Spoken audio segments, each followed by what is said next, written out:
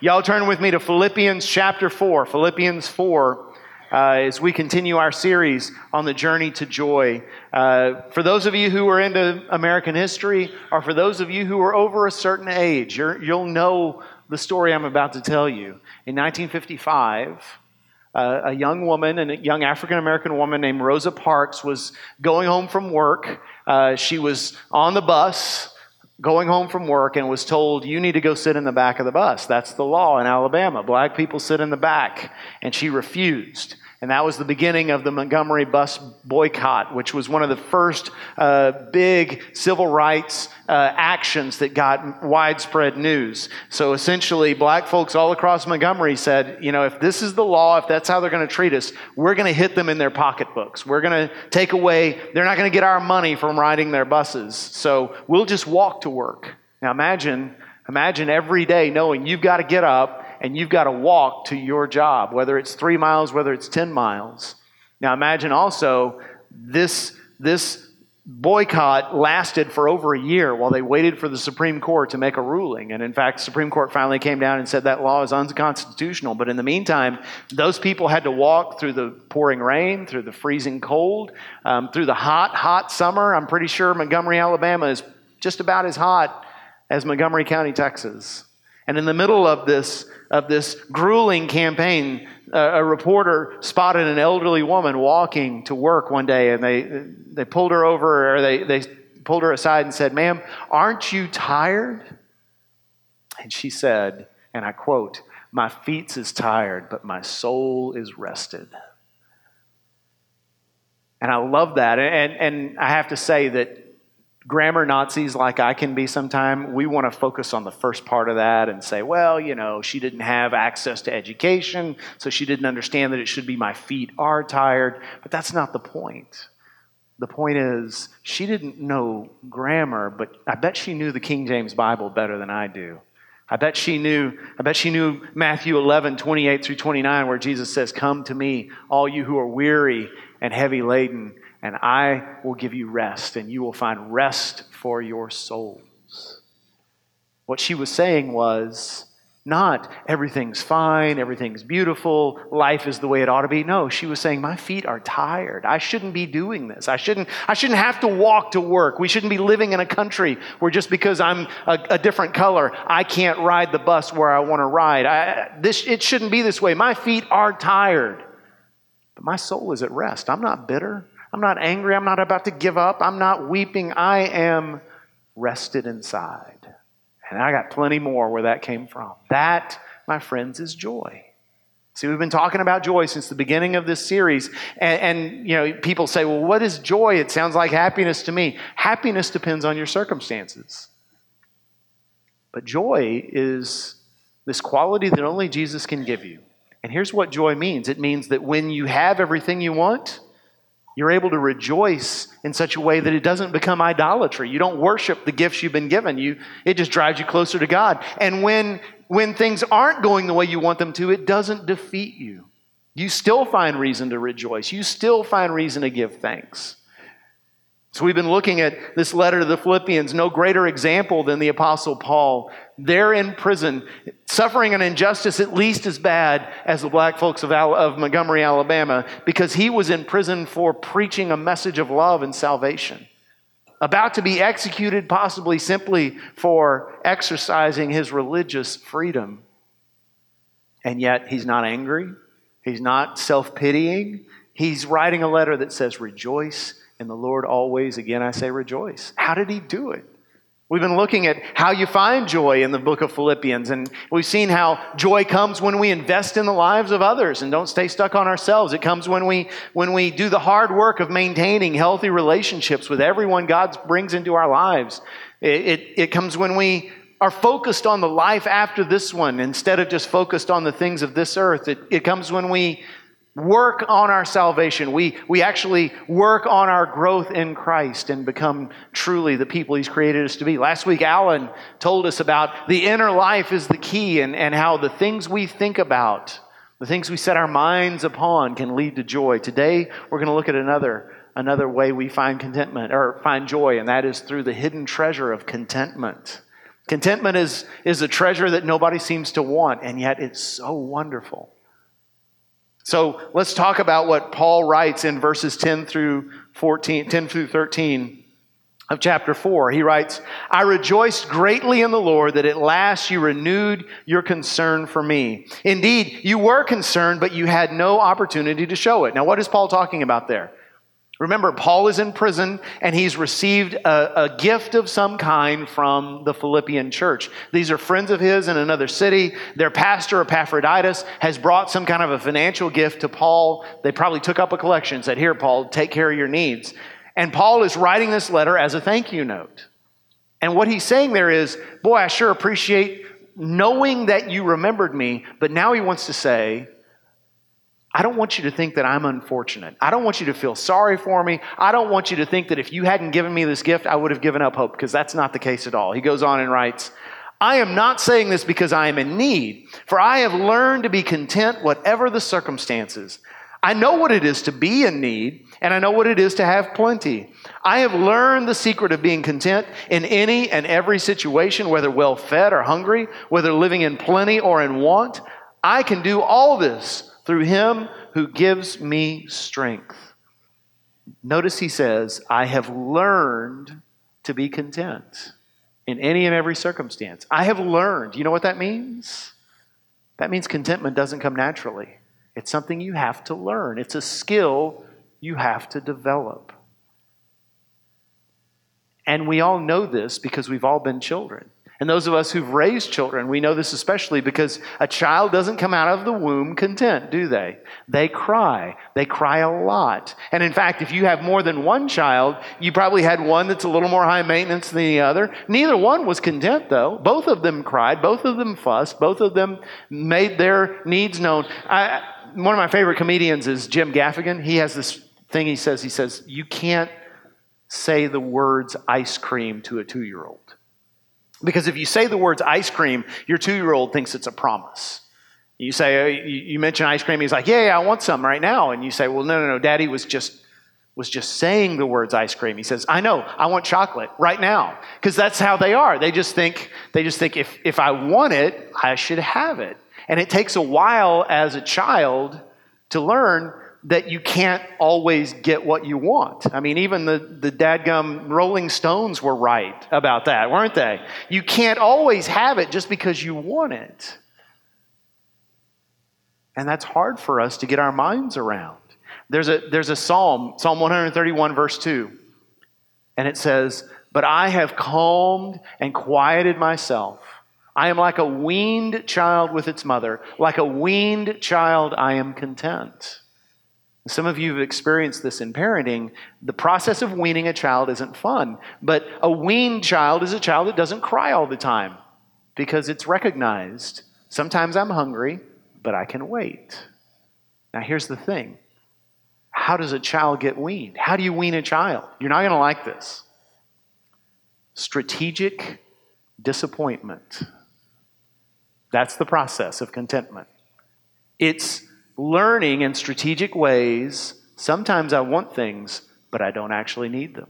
It's that parent saying to the child, I know you're crying right now because you think you're hungry, but I saw you eat less than an hour ago. You don't need food. You need to wait. And over time, that child realizes just because I cry doesn't mean I'm going to get food. And right now, there's a lot of us as Christians that we're like that unweaned child. And we're crying, and we're complaining, and we're whining, and we're fussing, and we're blaming others, and we're pitying ourselves, and we're making ourselves miserable. And guess what? We're making everyone around us miserable because we haven't discovered the secret of contentment. Now, you might be sitting there saying, now, wait a second. You're saying I should just be content with what I have. But I'm an American, doggone it. I read part of the Declaration of Independence. It says I have the right to the pursuit of happiness. So what's wrong with me wanting better things? Isn't that the message? Isn't that the American dream, that I can start at the bottom, I can get to the top? Isn't it right for me to compete and always want the best for myself? Isn't it good for me to always want to better my circumstances? Yes. I'm not saying it's wrong to want better things. I'm not saying it's wrong to get better things. What I am saying is, when your life is based on changing your circumstance, when that is your whole goal, you will make yourself and everyone around you miserable. But when you learn to find joy in what you have right now, when you learn to find that contentment, you'll have joy. And that blesses you and that blesses others. Give you a perfect example. So when my daughter Kaylee was a little bitty, I loved to take her out on daddy-daughter dates. We would go to all these places. We'd go to parks. We'd go to zoos. We'd go to movies. And I remember my mom one time saying, you know, Jeff, if you keep taking her on these dates, no man is ever going to be good enough for her. And I said, exactly. Method to my madness. But one time I had what I thought was the perfect date picked out. We went to the Houston Museum of Natural Science, and they have this thing there called the Butterfly Center. I don't know if you've been there or not, but if you haven't, it's worth the drive.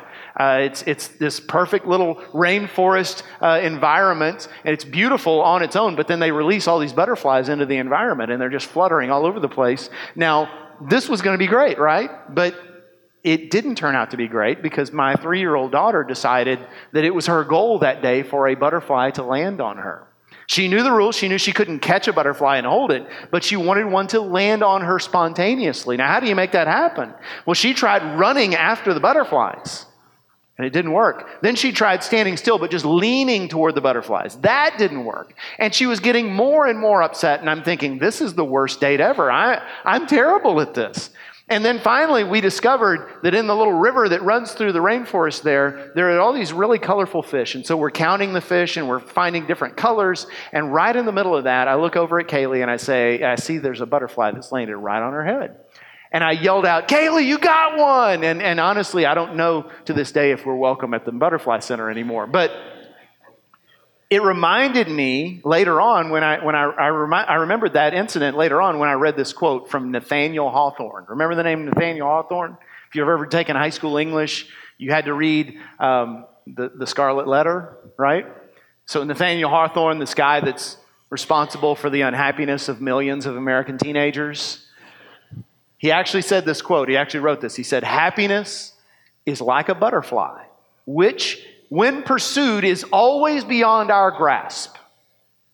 But if you will sit quietly, it may alight upon you. The harder you chase after happiness, the more you say, I can't be happy unless I have this. I can't be happy until my circumstances change in this way. I cannot possibly enjoy life unless this circumstance is different. It's not going to work. Even if you catch that butterfly, it's going to die in your hands. But if you can just be still and know that He is God, if you can just learn contentment with the things that He has given you, that joy will alight upon you. You won't even know how it happened. Suddenly you'll realize, I am so blessed. So how do we do that? How do we achieve this contentment? How do we learn this skill? 3 things. Number 1, we need to give our desires to God. We need to give our desires over to Him, because if I were to ask you, what is the number 1 cause of problems in the world today? What causes sin and hatred and violence and anger? And you'd probably say, well, that's the devil, because that's what you expect us to say because we're in church, right? But actually the Bible says something different. You can look it up. In James chapter 4, 1-3, it says that our desires are what cause problems. That our desires are what lead to unhappiness. We want things that we can't have. We hate people who have the things we want. We get mad at God because He hasn't given us what we asked for. Our desires are killing us. And you might say, well, does that mean we need to just get rid of all desire? Well, that's actually what they teach in Buddhism and in some other Eastern religions. Yeah, just eliminate desire and then you'll be happy. But that's not the message of the Bible. The Bible clearly says that desire is a good thing. God created you for desires for certain things. After all, if we didn't have a desire for the opposite sex, there wouldn't be a human race. We would cease to reproduce. So, for instance, 1 Timothy chapter 6, verse 8 says, if we have food and clothing, with these we shall be content. Do you hear the implication there? He says we should be content when our basic needs are being met. He doesn't say we should be happy and satisfied if we don't have enough food to eat. if we don't have enough clothes to wear. That elderly woman in Montgomery, Alabama was right to not be satisfied with a world where there was so much inequality. It's not wrong to try to want to change circumstances that are messed up. That's not wrong. But what it is saying is, don't let desires rule you.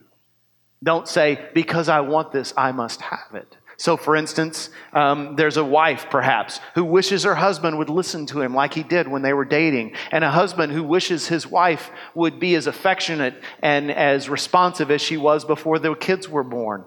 There's an elderly woman who wishes her arthritis would go away, and an elderly man who wishes his kids would call more often. And there's a young woman who wishes the girls at school would be more nice to her, and there's a young man who wishes he could afford a better car. And let me say to you, none of those desires are bad. None of those desires are sinful. They don't need to repent of desiring those things. But when you fall victim to the if only syndrome, if only I had a husband like she does, if only I could look like he does, if only I could have the job that she has, if only I could have the house that he has, then I would be happy. Well, no, that's not true. You've let your desires tell you a lie. So what does it mean to give your desires to God? Well, think again about that 2-year-old with the ice cream. What does that 2-year-old need to learn? They need to learn that mom and dad know best.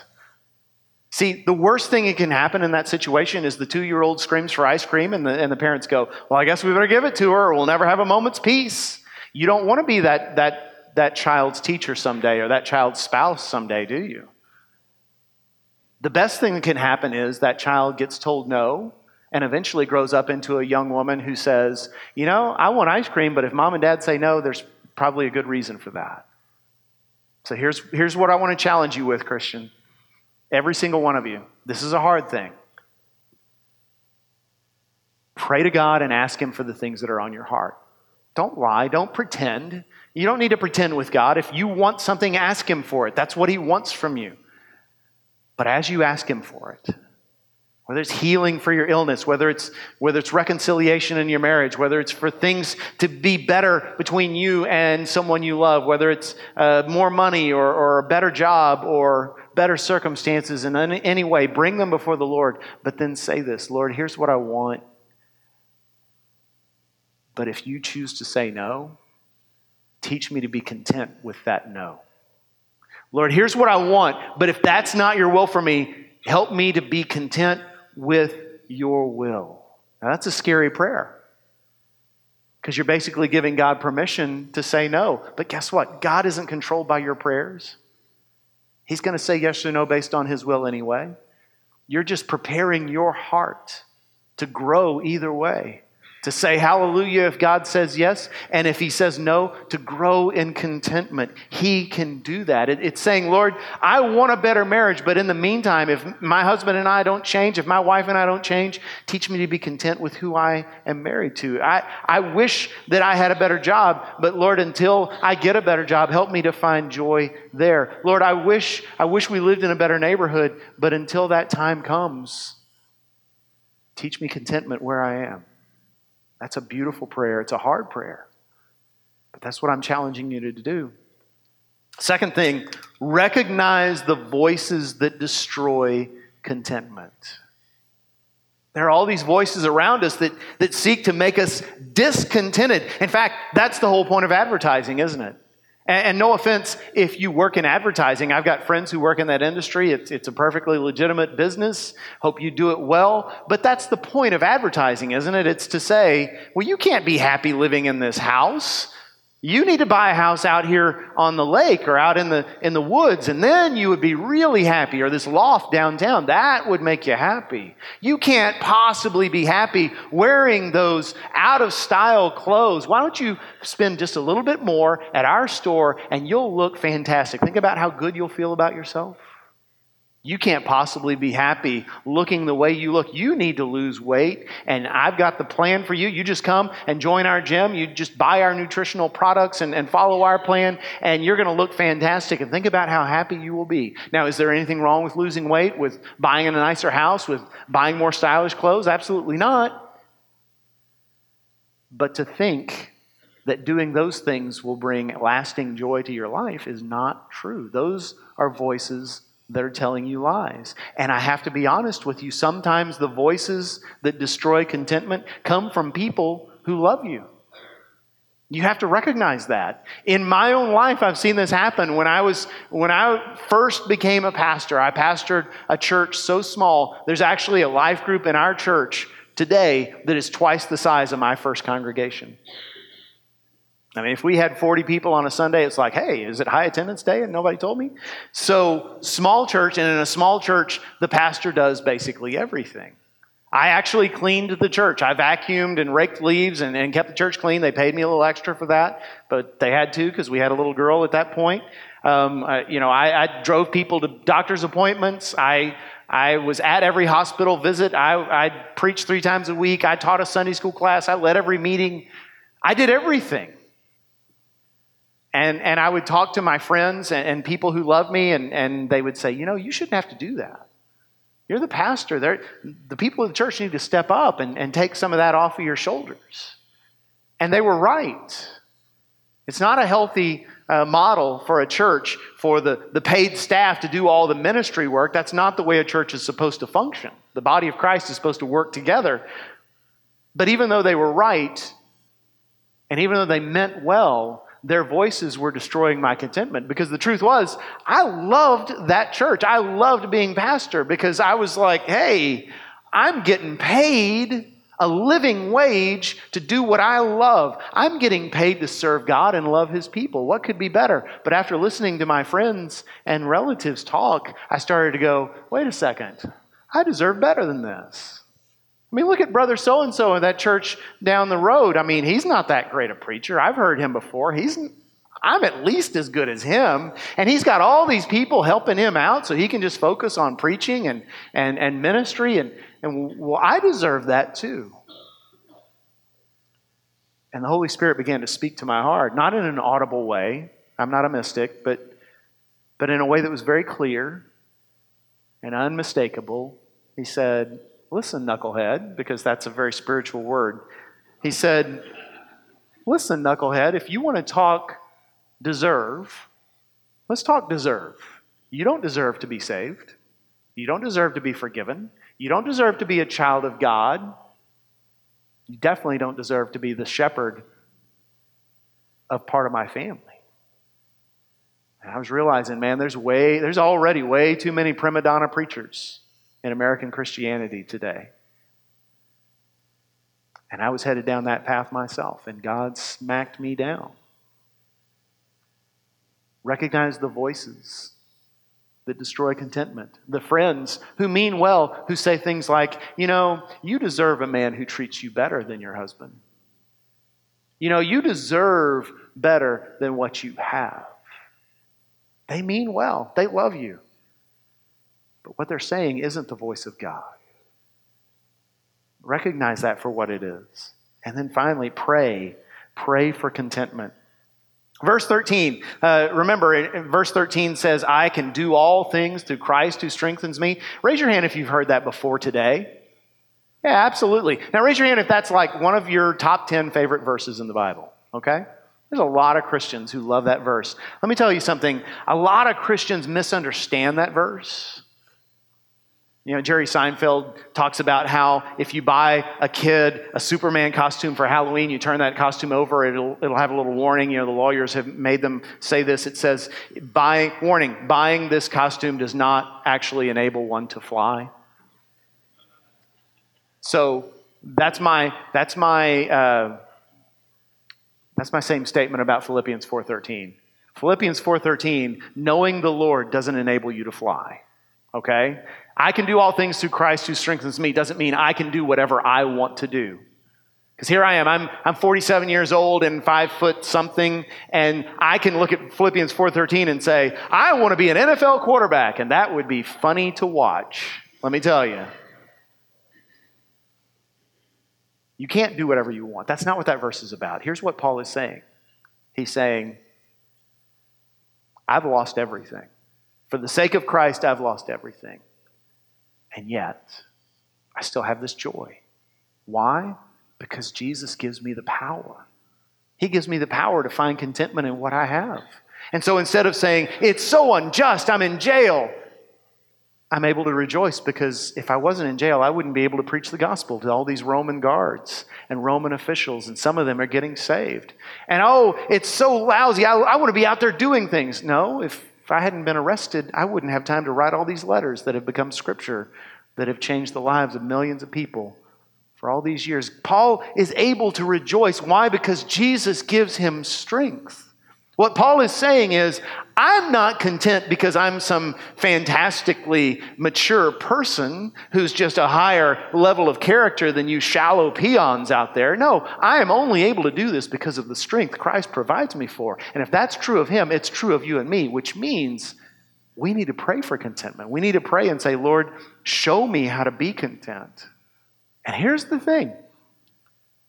The one who healed the blind and raised a little girl from the dead and called to Lazarus and said, Lazarus, come forth. And out he staggers, wrapped up in his burial clothes. The one who touched a crippled man and said, rise and walk, and he did. The one who cast out demons and the demons fled screaming in terror.